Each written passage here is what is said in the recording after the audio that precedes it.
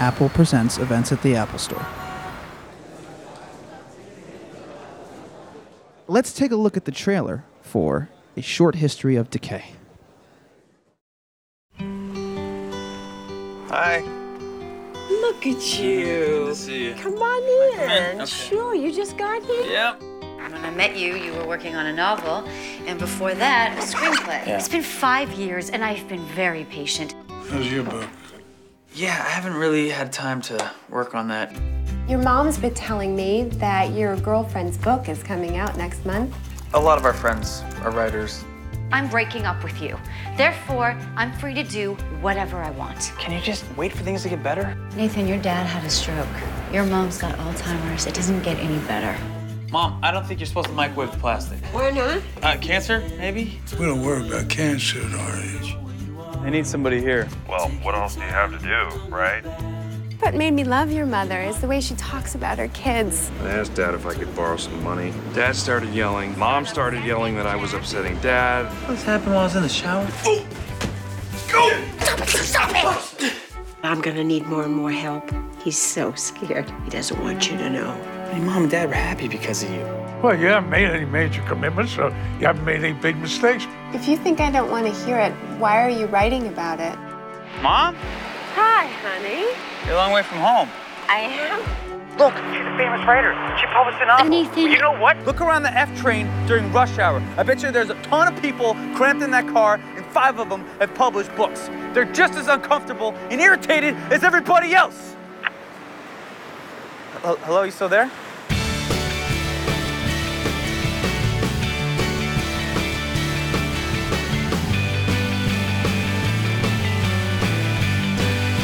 If you ask me out, I'm gonna say yes. Can you just do me a favor and take a moment and just think about it, okay? Good night, boys. Good night, Mom. Ladies and gentlemen, please welcome this evening's guest moderator from New York Magazine and NPR's Fresh Air, David Edelstein, and tonight's guests, Michael Marin, Brian Greenberg, and Linda Lavin. Hello. Hello. Hello. Thank you so much for coming. I want to. I love this film. I saw it, I think, before anybody, right? Before it had a distributor, before it was even finished. And I knew it was really special. And so I'm very honored to be here today.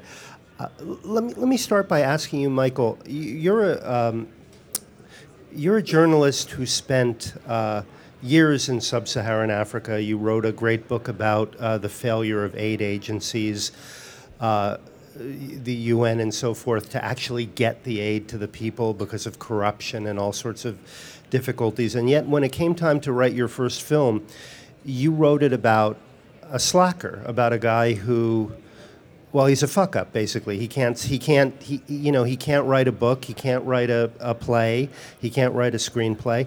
And I'm curious, was that a sort of earlier incarnation of you, or is that sort of pre-epiphany, or is that just something that you wanted to do for your first film, exploring your first film? Well, I think it's what a lot of writers feel inside all the time anyway. You can be successful, you can be publishing, you can be really writing really good stuff, but at some level you feel like you're fake.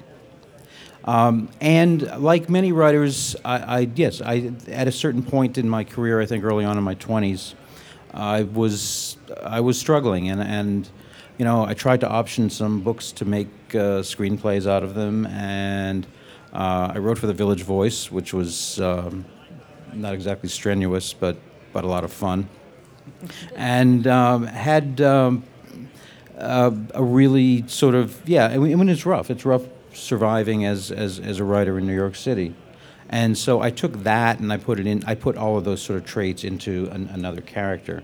But when I was in Africa all those years, I never wrote about myself or wrote anything personal. I always felt that writing about something personal was irrelevant in the face of all of the suffering and pain I was seeing in other people, and I had a kind of visceral dislike of journalists who would go to Rwanda when 800,000 people were being slaughtered and write about how much danger I was in. So when it came time to finally write a film that I knew I was going to direct, I went to the personal. I dug into something that I had never ever explored in writing before. And so was that a fair representation of you before you sort of found yourself as a journalist? I think it's a representation of me that kind of rears its ugly head every once in a while. And Brian, of course, has to play the ugly head.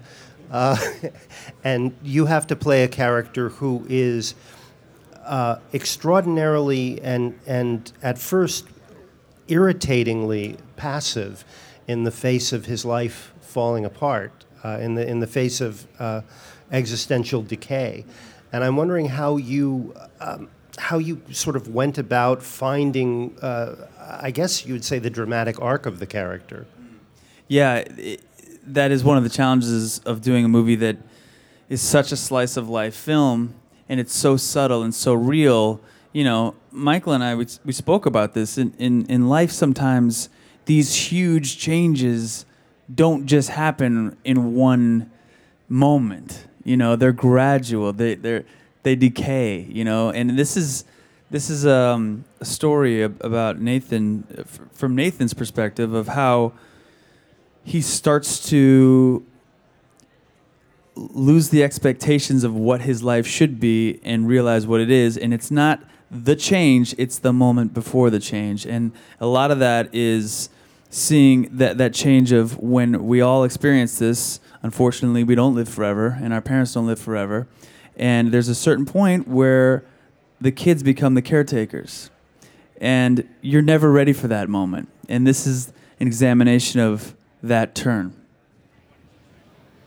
And of course, your mother, who has, in the early stages of Alzheimer's, is played by the great Linda Lavin, who is, by the way, opening very shortly in a new play by the great Nikki Silver, having triumphed, I guess, 2 years ago, or last year, really. Boy, it's 2 years ago in The Lions. And I think before we talk about your character, it would be really good to show a scene of you and Brian so we can sort of orient people as to what's going on. And do we have the clip ready? Okay. I'm gonna turn the heat up. I'm cold. Aren't you cold, honey? No, it's hot in here, Mom. I don't know, honey. Parents are getting old. Yeah, I was afraid that was going to happen. What? I think when we get back home this April, we have to look into Elmwood. Have we talked about that to you? That's a, assisted living community. Okay. Your father doesn't want to do it. You know him, he hates old people. Shuts me up every time I mention it. But I'm gonna need more and more help, and I don't want to burden him with it. I'll look into it, Mom. It's very nice. He's scared. He's so scared. He doesn't want you to know. He doesn't want to show it. He panics every time I leave the room for 5 minutes. You know? He loves you, Mom. Yeah. He loves me. Good night, sweetheart. Good night.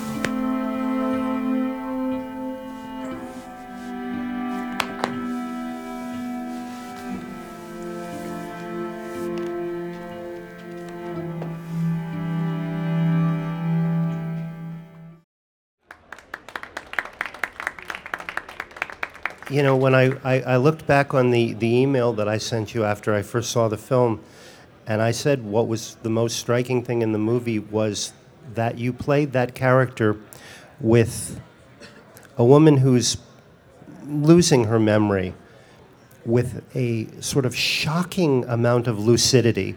There are moments where it seems like you are more lucid than any human being I've ever met. And then other times when that goes away, and yet the interplay, the sort of almost the dance of consciousness, of memory that you perform in this film, and so subtly. I mean, it's not, you can see it's not telegraphed. is so exquisite, and I'm wondering how you went about sort of finding those beats. I mean, I know they're in the script, but as a performer, how did you find those beats? I thank you for that, and thank you for showing this scene. It's my favorite scene in the movie. I was speaking about it today in describing the relationship between these two people, the mother and the son, in describing what I understood of the disease. I don't know how I did it, but I do know that it's in the script, and it's with this actor. So you give us a good script, and you give us a good actor to work with, and there it is. I mean, I look at this and I think, well, what else could that scene have been? With this young man who is as troubled and sensitive as Brian gave all those qualities to that character. And that was a moment for me to be the courageous one, for me to love him, to understand me. It was a moment of strength and vulnerability at the same time. But it's not something that that I had to work that hard on. I didn't have to do any research on this. I had Michael, and Michael said one thing to me early on in this filming. He said, it's especially poignant for her to be aware that she is losing her memory, rather than someone who is further along, as most films describe Alzheimer's, with someone who's gone. She's not gone, she's here. And I love what you said about the lucidity. That for me was very personal. That for me is me, Linda, holding on to, look, I'm still in a play now. I don't know all the lines were in previews. You know, the fear of losing memory, the moment of losing memory, of being on stage in a live performance and going, what the hell is next? It happens. And it doesn't happen just with age. It's been all my life with memory. But what about the fear that this could happen? So I just go into my imagination, and I have a man who is experiencing this personally, who understands and gives me some tips about it, and then gives a script that is more than a blueprint about the life of this woman, and then gives me this actor, and so we're off and running. There's an ever so slight feeling of somebody sending a message in a bottle, like, here I am, I'm all here now, I'm giving this to you, I may not be here soon, but this is, I want to capture this moment. That's how pure and intense it is. Was that something that you experienced? I mean, is this autobiographical? Was that something you experienced in your relationship with your own parents? Yes, my mother does have Alzheimer's, and when I wrote the script, I guess when I started writing the script about 3 years ago now, she was in the very, very early stages of it, and she did a pretty good job of hiding it, and it was very important to her to continue to sort of present as somebody who was fine, even though we all knew that she was starting to forget things, and she was starting to confuse her grandchildren, which one was which.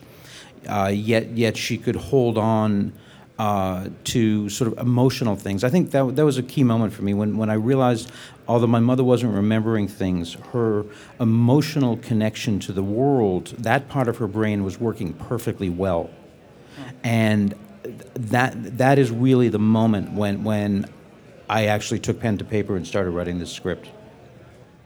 That was, you just had to sublimate that extreme anxiety that you were feeling at that moment? Try to nail down that moment? Yeah, because it was something I had never seen before. The idea that, you know, you could have this absolute emotional clarity, and that's what that scene is. That's a scene of, you know, Brian's character, Nathan. There's a lot of going on, and the first thing he does when his parents go to sleep is he turns on some old movie on the television, and he's going to get comfortable and kind of put it all behind him. And his mother comes out to turn up the heat, but then confronts him with it. Confronts him with something that he's not at that moment he's not ready to deal with. But she is there emotionally, and she's worried about the father, brilliantly played by Harris Yulin, and her emotional attachment to things is very real, even though she's losing track of what is in fact real in the material world. I want to gesture to Harris Yulin next to you and say, as great as your rapport is with Brian, first of all, I told you when I wrote, I thought it was his greatest performance, an extraordinary performance. Talk about, in and out of consciousness, and still the sense of this giant, this sort of stunted giant, trying to cope with his loss of power, his gradual erosion of power. Can you, and the incredibly pure love that comes through between you two. Can you talk about Harry? I'm sorry that I can't show you a clip. When you see the movie, you'll know how vivid this relationship is, in spite not too many words. True, exactly. Well, that's the kind of actor he is. I think he's one of our greatest American actors. He's one of our greatest actors, and he's a good friend. We did The Diary of Anne Frank together. We played Mr. and Mrs. Van Daan on Broadway in 1996, 7, and so that's when a great friendship began, and a rapport that's unspoken. And I so wanted him to play this part, and we were so happy he was available, because when you have that closeness with somebody, another actor, you don't have to work on it. It's there. I know he loves me. I love him. And I'm comfortable with him, so we feel like we've been married forever. And we felt like that in The Diary of Anne Frank. We played gin rummy on stage and bickered and fought, and we were looking for, we were trying to survive. We were trying to live our lives out in a terrible time. We rehearsed for weeks in one room, a play about people hiding out during the Holocaust. I mean, is there a better, grounding than that for getting close together? That adversity brought us close together. I didn't know that. That's so funny. I know you've worked with Mike Nichols. I just read this autobiography by Lee Grant in which he says that, which I'd never thought of, Lee Grant and I guess Peter Falk in The Prisoner of Second Avenue, they weren't close, and he had them lie down on a mattress in the dark for hours and just lie next to each other and talk. And out of that developed this amazing rapport. And it sounds like that on stage gives that intangible sense of something passing between you all the time, this current, this equilibrium that you've achieved with this man. Absolutely. And there's an intimacy, that we know in this work that we do. I don't know that other people know it who work in banks and offices, although I'm sure there's closeness and there's sexual attraction. But there's an intimacy that when we do work together the way some of us work, where we get into each other and where we need to get close quickly, that bonds you. And Harris and I are bonded in a very special way. And so we were this married couple. We improvised. Michael let us improvise that last scene where he invites me to go to bed. I remember saying, "With you?" And he says... there was that playfulness, too. The playfulness about losing your memory and then actually losing your memory and then teasing somebody with the loss of your memory.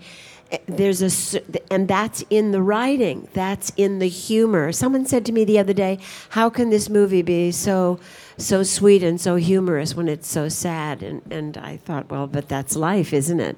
That's how we survive. Let's see another clip so we can see exactly what you're talking about. Oh, okay. Called the tow truck. They said about 20 minutes or so.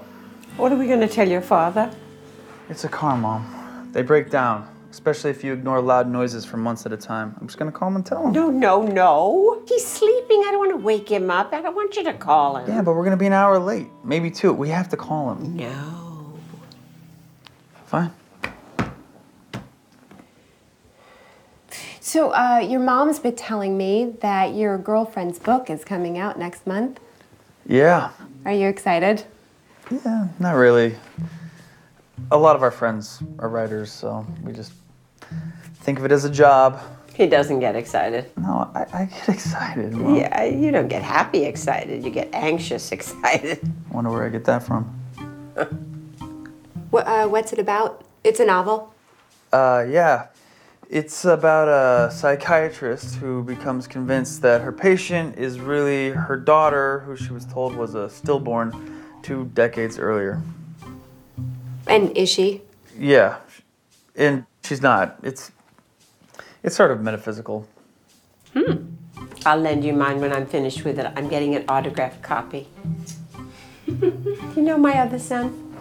Yeah, we've gone over this, Mom. He works in Washington, D.C. He protects all those poor banks from those greedy taxpayers. He does a lot more than that. No, that's pretty much what he does, Mom. He lives in a beautiful house in Maryland with his wife, Kathy, and 2 adorable daughters. Yeah, and he's been getting fat from eating all those wiener dogs at cocktail receptions and parties. He is looking a little unhealthy. I worry about him. I worry about you, too. What do you worry about me for? I worry about how you're going to make a living doing what you do. I mean, Erica's book could make a lot of money, but you can't count on that. No, you can't. Brian, I did you a disservice because I didn't set up your subtext in that scene. Do you want to fill everybody in? That was not what you saw on the surface. Was not exactly what was going on. Yeah, my character is he's a writer, or he wants to be a writer. He thinks, but he's. I'm dating another writer played by Emmanuelle Chriqui, the beautiful, amazingly talented Emmanuelle Chriqui, and she's highly ambitious, and we're in a very unhealthy relationship at the start of this film, and it begins with us breaking up, or her breaking up with me, and basically giving me the boot, and that is one of the main reasons I end up going down to Florida. So I haven't told my mother that we've broken up yet. So every time she mentions how great she is and how great her book will be, it's just like a knife in my heart. So she just keeps digging it. So I'm just holding on. And then also the relationship with my brother, played by Ben King, who was a great character actor, and he's great in this movie as well. We had amazing chemistry. I thought it was just so much fun to play with. But we have a very combative relationship as well, and it's not. I'd say it's real. And what Michael is so great at doing is he doesn't sugarcoat things. So they're 2 brothers that when they have heart-to-hearts, it's not like, oh, I'm there for you. I'm it's more like I give them shit back, and that's the kind of relationship they have. It's very real and honest. Michael, I spent years, not years myself, but it's almost a year not telling my mother after a particular girlfriend broke up with me because I didn't want to bear the weight of her grief along with my own. Is that something? Can I presume that was an issue with you and yours? No, that's never been an issue with me. That I confessed that because I thought we were going to bond, and now I've really exposed now we all know something I David. never Thank you very wanted. Would you want to talk about that? No, I just like the idea that there's this lack of communication and closeness with him and his parents. And so he's in this relationship with this woman who he sort of idolizes, and he makes the assumption that his parents feel the same way. And he finds out in I think, a fairly humorous moment in the film that they don't necessarily feel the same way. In fact, he finds that out a couple of times. So part of the process in the film is... yes, I thought it was funny that he kept getting needled about the girlfriend, and because his mother has Alzheimer's, she kept forgetting that she was bringing up the girlfriend. So she'd ask the same question about the girlfriend over and over and over again, and he's there like, just stop it already, please. So that was put in there purely for humor.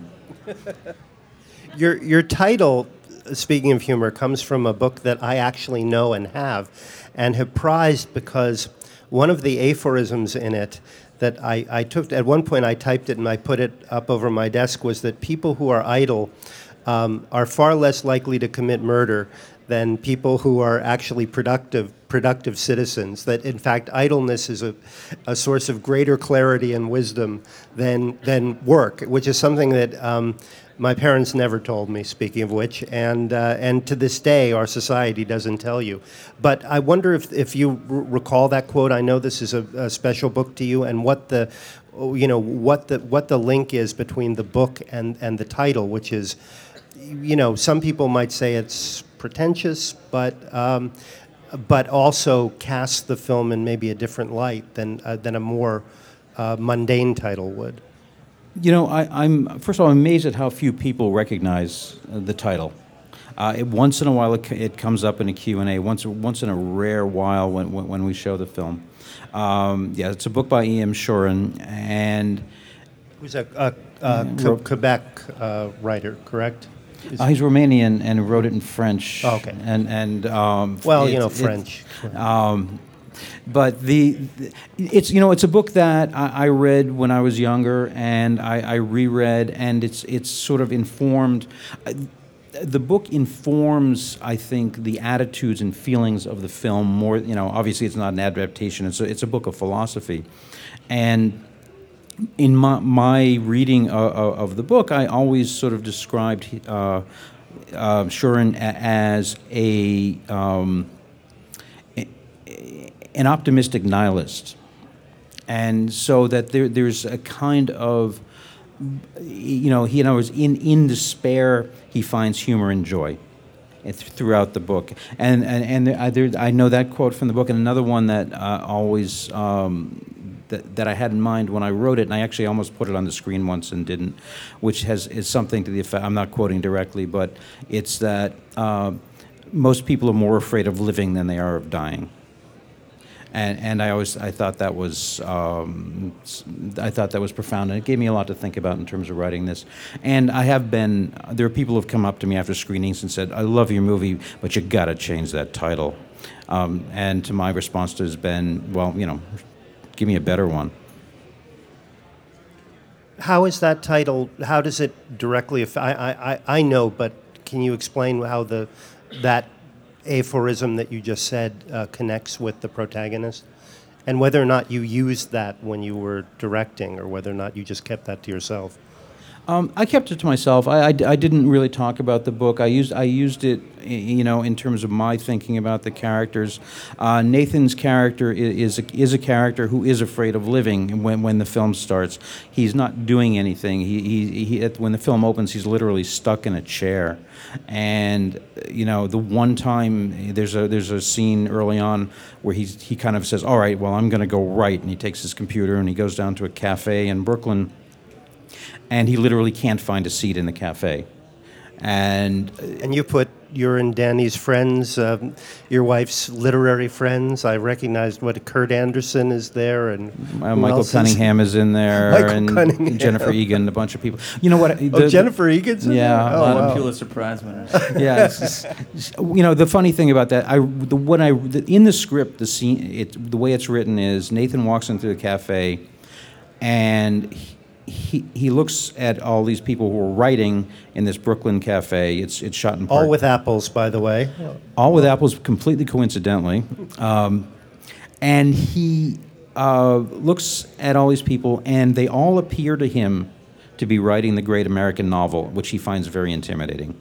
And initially, of course, you would populate the cafe with extras who you would get through an agency.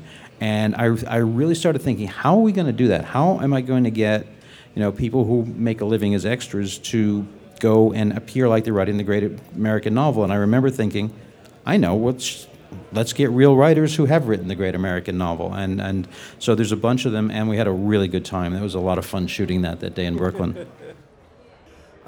You had a question first. I heard you did acting job before. So which one was the hardest, directing, writing, acting? Then, Then Brian, my question is, I love Prime, your movie Prime. You were great in the movie. So how was working with Uma Thurman and Meryl Streep? Then who do you want to work with in your future? Thank you so much. I can answer that very quickly and very easily. First of all, I've never really acted. I do have a cameo in my own movie only because somebody didn't show up one day. Writing is the hardest thing in the world, and anybody who tells you different is crazy. There's nothing being alone in a room trying to get words on a page that makes sense while you're driving yourself crazy is the most difficult thing I've ever done, and I love doing it. The question was who? Oh, yes, working with Uma and Meryl Streep was amazing. It was a while ago, but it was still amazing. Learned a lot from Meryl, and yeah, I mean, I want to work with all the greats. I mean, I got to work with Linda and Harris on this one, and I learned so much just being in their presence, and I had so much fun on this project with you guys. We did. We had a lot of fun. I learned from him too. His ease and his comfort. It's a wonderful thing to watch. Yeah, it's a darling. Hi, how are you guys? I actually got to see the film. I enjoyed it. You guys had great chemistry, definitely.